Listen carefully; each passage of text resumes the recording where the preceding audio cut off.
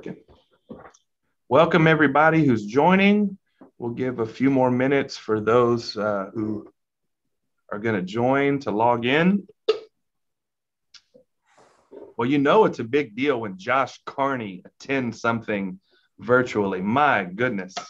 This is all a holier encounter now because Pastor Carney is with us.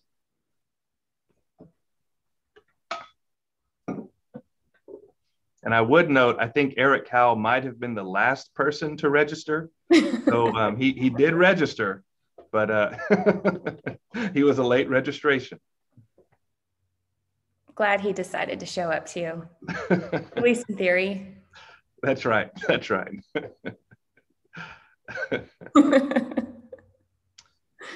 Well, let's go ahead and jump in. We have a few more join us, I'm sure, and we have several others logging on in Facebook. Well, welcome this morning, friends, to today's Truett Church Network webinar and podcast. We're glad you are with us today. Our guest today is Dr. Jenny Howell, Director of the Food, Ecology, and Justice Program at Truett Seminary. Jenny, welcome. We're so glad you're with us. Thanks for having me, Matt. It's good to be here. And in your new, beautiful home, it looks wonderful. And we're glad you are here. I know a lot of people tuning in know you. A lot that may watch later or listen later on podcasts may or may not know you. Would you kind of give us the quick bio on Jenny Howell and crew? Sure. I am the inaugural director of the Program for Theology, Ecology, and Food Justice, which is quite a mouthful, at Truett Seminary, which means that I'm teaching classes out at the World Hunger Relief Farm. I have a PhD in theology. I am a preacher's wife and mother to 3 kids and an avid gardener. How's that for a quick spiel? Man, I'm used to preachers being on here that, you say brief and you're going to get 5 minutes for sure.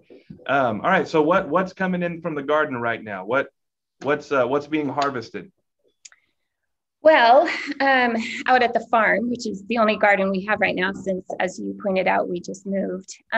We've got kale, spinach, a bunch of different kinds of radishes, and green onions, all the early kind of spring greens that are so beautiful after a very, very bleak winter. And just starting to come in, huh? Yeah. I often garden. I'm a little embarrassed to admit, I have 2 pots right now of lettuce, of different types of lettuce, and that's all I mustered the strength to do this year. But starting last week, we have been able to have fresh lettuce for dinner, which is always just a unique joy to kind of rip it out, rip it off and wash it off and then eat it that night is always fun for, well, I would say for the kids. It's really more fun for me. They like it like the first time or two, then they're done and wanting to do something else. Well, as you said, so I think I got the name wrong. I've worked on this and I think I butchered it. Theology, Food, Ecology, and Justice, correct? Theology, Ecology, and Food Justice. And Food Justice. Okay, I am sorry. I worked on it and I still butchered it up. So this was launched just before COVID, but largely because of COVID, kind of has flown under the radar, I think, of some of the new initiatives going on at Truett. In addition to the Wesley House of Studies, the Black Church Studies program, things like this, that it's kind of, I think it's flown under the radar a little bit because we haven't been able to just to support it maybe like we would have otherwise if we were able to all be together and do big events and things like that. Tell us a little bit about how this came to be. Sure. This came about after several conversations and dreaming together with a bunch of friends. I think that drawing attention to the role that creation plays in our life, preeminently as Christians, is an important and oftentimes overlooked aspect of the Christian life. And we see this playing out over and over again in the churches. And so what initially began as a conversation with some of the administration at Truett then expanded over to the World Hunger Relief Farm, which is a farm located just outside of Waco. It's a 40-acre farm that grows food for the community in regenerative and sustainable ways, and gives half of what they grow to folks in our community who are most at risk for issues of health and who might not be able to afford healthy food otherwise. And so we started having conversations out there and began to dream together that maybe we could do something really unique here at Truett. And so we took a risk and wrote a proposal, and the Baugh Foundation came through and gifted us with the seed money to begin this initiative. So it's a little bit of a Truett thing. It's a little bit of a World Hunger Relief Farm thing. And is the Baylor Collaborative on Hunger and Poverty, is it involved as well to some degree? Absolutely. This is very much a collaborative endeavor. And I think that speaks to the nature of the kinds of questions we're seeking to ask. They're going to take collaborative responses. The Baylor Collaborative for Hunger and Poverty is one of the greatest providers of food for people who are facing food insecurity in the United States today. Not only are they great at systems and helping getting food out, they are great at collaboration and bringing together people from all kinds of different backgrounds to think well about these issues. And so they've invited us into that endeavor, and Jeremy Everett in particular, who's the director, has been at the heart of all of our conversations as we build this program out. And as it is a Truett webinar podcast today, I have to point out that the executive director of Baylor Collaborative on Hunger and Poverty is Jeremy Everett, a Truett grad, and executive director of World Hunger Relief Farm is Jonathan Grant, also a Truett grad. So, we gotta give our shout outs while we can. And the director of education at the World Hunger Farm will be a Truett grad next week, and the woman in charge of the production for the farmers market is also a Truett grad. So, really? Okay, well, we just got them all over the place. That's always nice to fling our green and gold, not so far, but yeah, outdoing other things. Okay, so in thinking through this and trying to explain it to some others of like what this is, I know it's theology, it's ecology and food justice. Some people may link some of those words together. I think some that may not be familiar might not link all of those words together naturally. So when you were forming this, why was the linking of each of those words in the name of the program important, and kind of how do they all work together? It's a great question. So I think we begin with scripture here, and look at what scripture has to say to us about what it is to have life with God, right? And what we see both in the Old and the New Testament is that to love the Lord your God with all your heart, soul, and mind is also to love your neighbor. And all of this unfolds together at the very beginning in a garden, right? And we see as we move through scripture, the central role that land continues to play. And so how these fit together is we begin to tend to the ground upon which we live. And this is oftentimes overlooked in the church. We think of the land, the ground, as something to escape, that Jesus is going to come and take us away. But Jesus didn't come and take us away. Jesus came down to earth to us.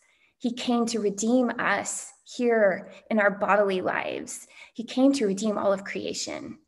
And so the connection becomes to love God is to love our neighbor. And that is where we look at the questions of food justice, those who are hungry, those who are living in poverty, and the inherent connection there is between those who live in poverty and the degradation of land. And so it's the argument of this program that those two things go hand in hand. You can't solve issues of environmental degradation without looking at the suffering of the poor. You can't correct problems of poverty without looking at place and the history of place and the scars that are there. So those two have to go together, but that's a very complex kind of endeavor to hold all that together in our minds as we seek to be faithful. I have to unmute here. I mean, is there also an element of recovery of a sense of place that's part of this? Because I think for many of us that are living where we didn't grow up, that placelessness and how to belong where you are beyond just our suburban or our residences, things like that. Is that part of this as well, perhaps? Absolutely. It's learning to pay attention, right? It's learning to recognize the beauty that is around us and to learn to be grateful and to give praise for that. It is also learning to see the suffering that is around us. And those two oftentimes go hand in hand.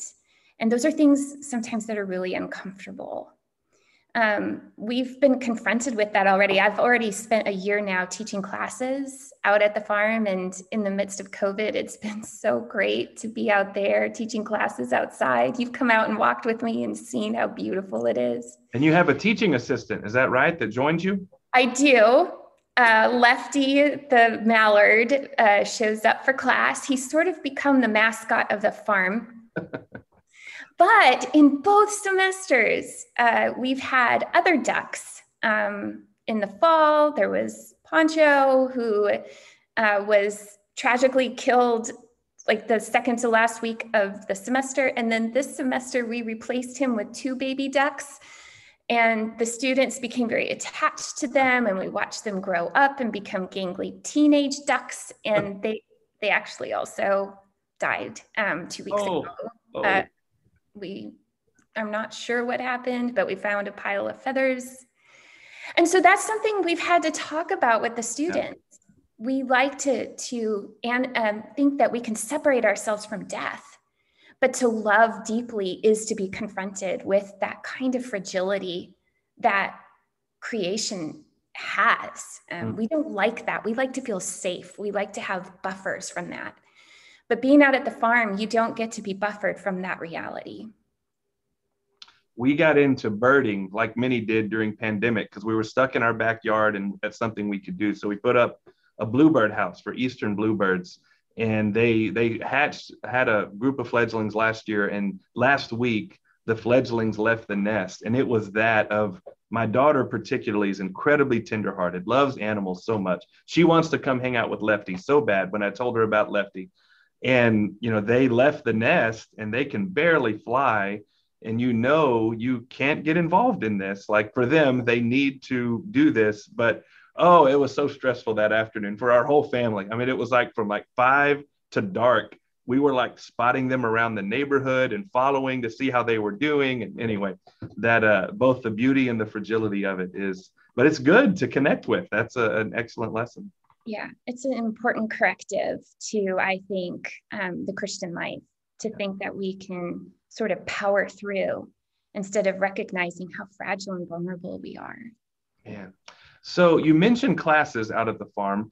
Right now, I know it's kind of in its first stages. What is the content of this program? What does it look like right now?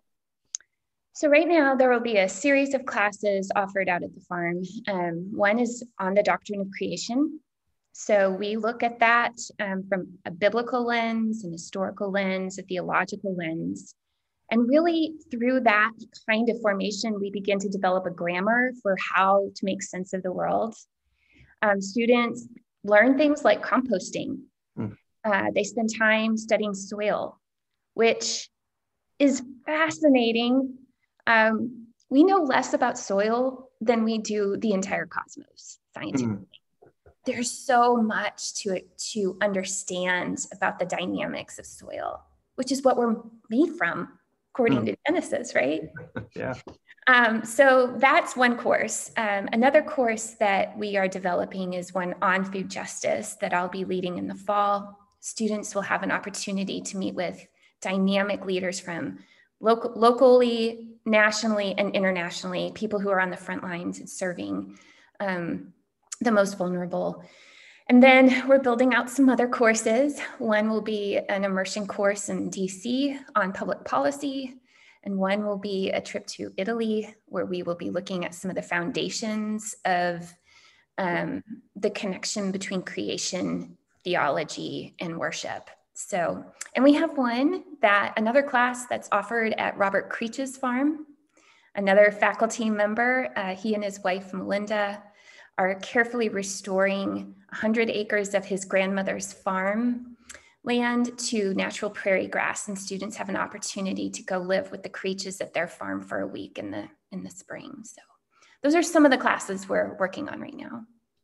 I had the opportunity to go visit Creech Farm last week Oh, you did? for an afternoon. Yeah, I was in San Antonio and he invited me down to have coffee and and to see the update on the prairie land they're reclaiming, I guess would be maybe a better word for that. And it was quite beautiful and good time with Dr. Creech. Okay, so the classes are being developed. What is kind of the hope for this long term? I mean, if you're dreaming big about how this might, affect alumni, others might be involved, what are some of the dreams for this program down the road? Well, I think we have ambitious dreams. Good, yeah. First and foremost, I hope for a kind of conversion in the students, that they begin to see the central role that creation plays in our Christian life, and that then they will take that formation and bring it into the congregations. I think a lot of our churches today tend towards Gnosticism, where we separate our bodily lives from our spiritual lives. And that it leads to a whole slurry of problems and ways in which we participate in sin. And so first and foremost, my hope is to train pastors to be passionate and committed to these issues for the greater church. I also hope we begin to train more and more folks who are committed to regenerative and sustainable farming, who are committed to participating in community development, public policy, around issues of nutrition from a theological perspective. And so we're working now on building out ways in which we can bring in a wider kind of conversation, theologians with economists, theologians with folks in the business school, theologians with folks in the public health community, so that students can be brought into these broader conversations. And we can gather around a table together with different forms of expertise together to try to begin to think through how we can more faithfully attend to these issues. Is this something fairly unique in the seminary landscape? I mean, I know there's a few other things like that, but the way you and Dr. Tucker and others have been able to arrange this really is pretty unique, isn't it?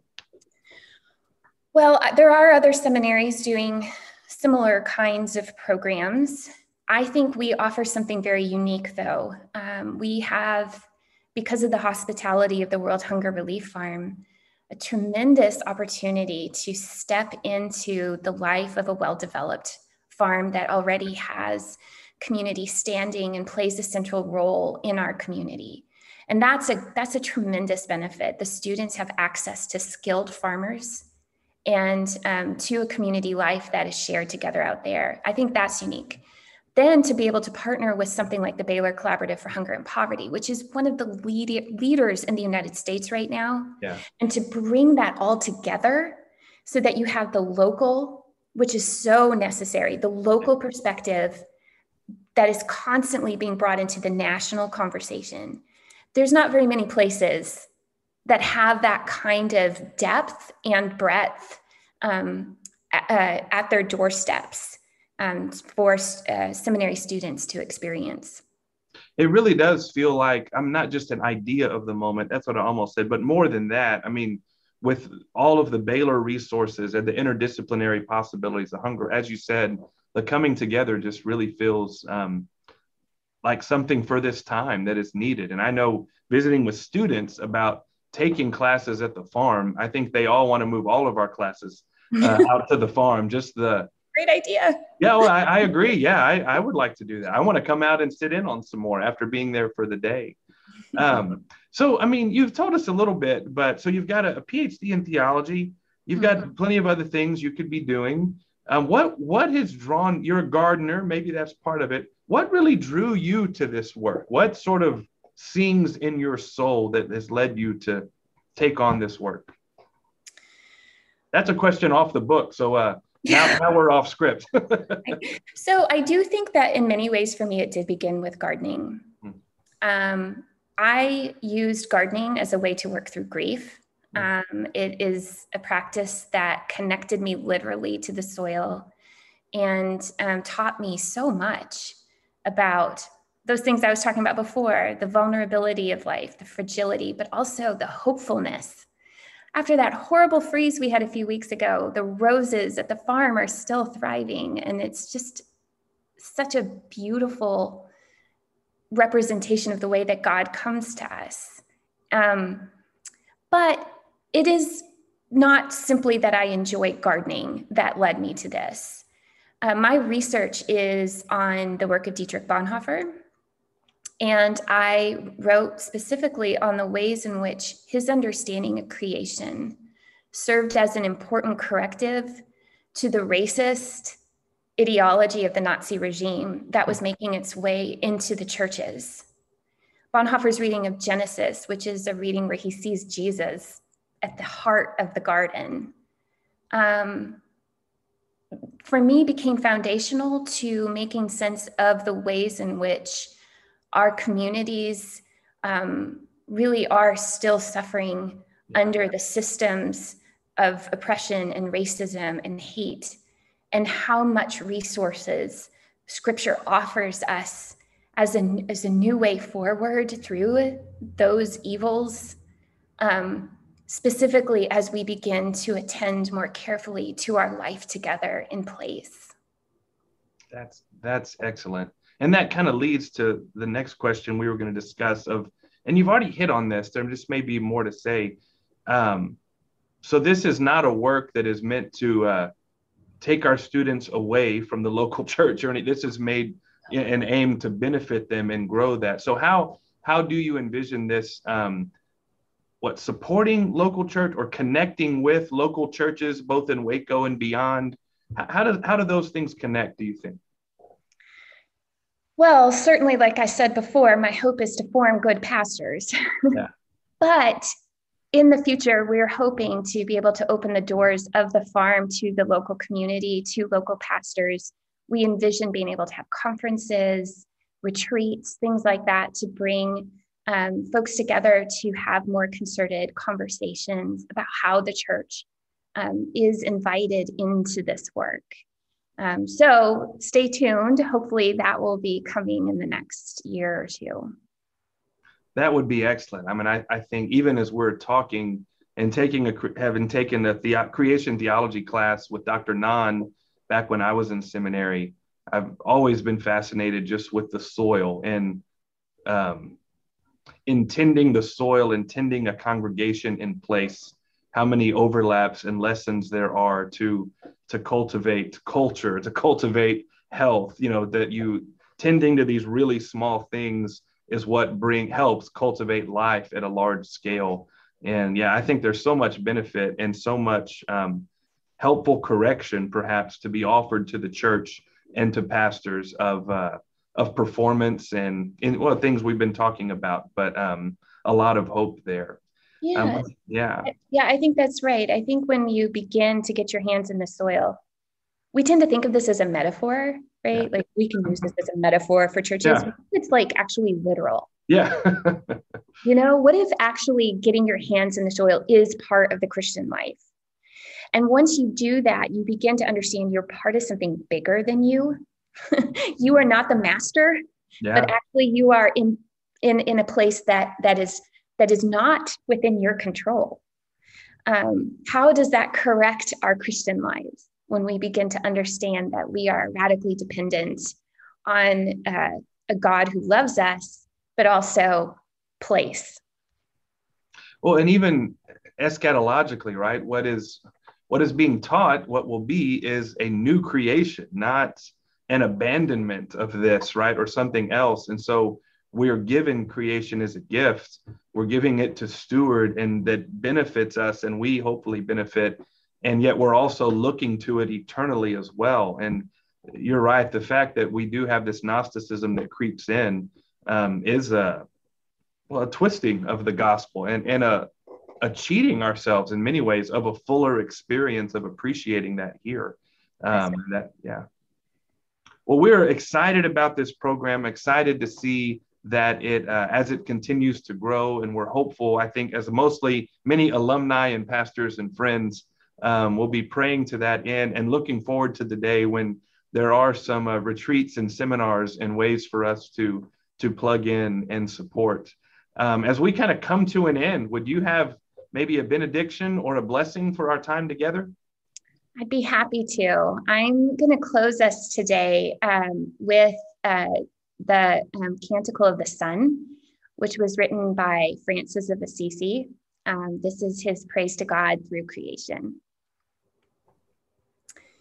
Praised be you, my Lord, with all your creatures, especially Sir Brother Sun, who is the day and through whom you give us light. And he is beautiful and radiant with great splendor, and bears a likeness of you most high. Praise be you, my Lord, through Sister Moon and the stars. In heaven you formed them clear and precious and beautiful. Praise be you, my Lord, through Brother Wind, and through the air, cloudy and serene, and every kind of weather, through whom you give sustenance to your creatures. Praise be you, my Lord, through Sister Water, who is very useful and humble and precious and chaste. Praise be you, my Lord, through Brother Fire, through whom you light the night, and he is beautiful and playful and robust and strong. Amen. Amen. Jenny, thank you for being with us today. Friends, thank you for tuning in and following along. For those who will be listening on podcasts, we appreciate you. Everyone have a wonderful day. Bye-bye.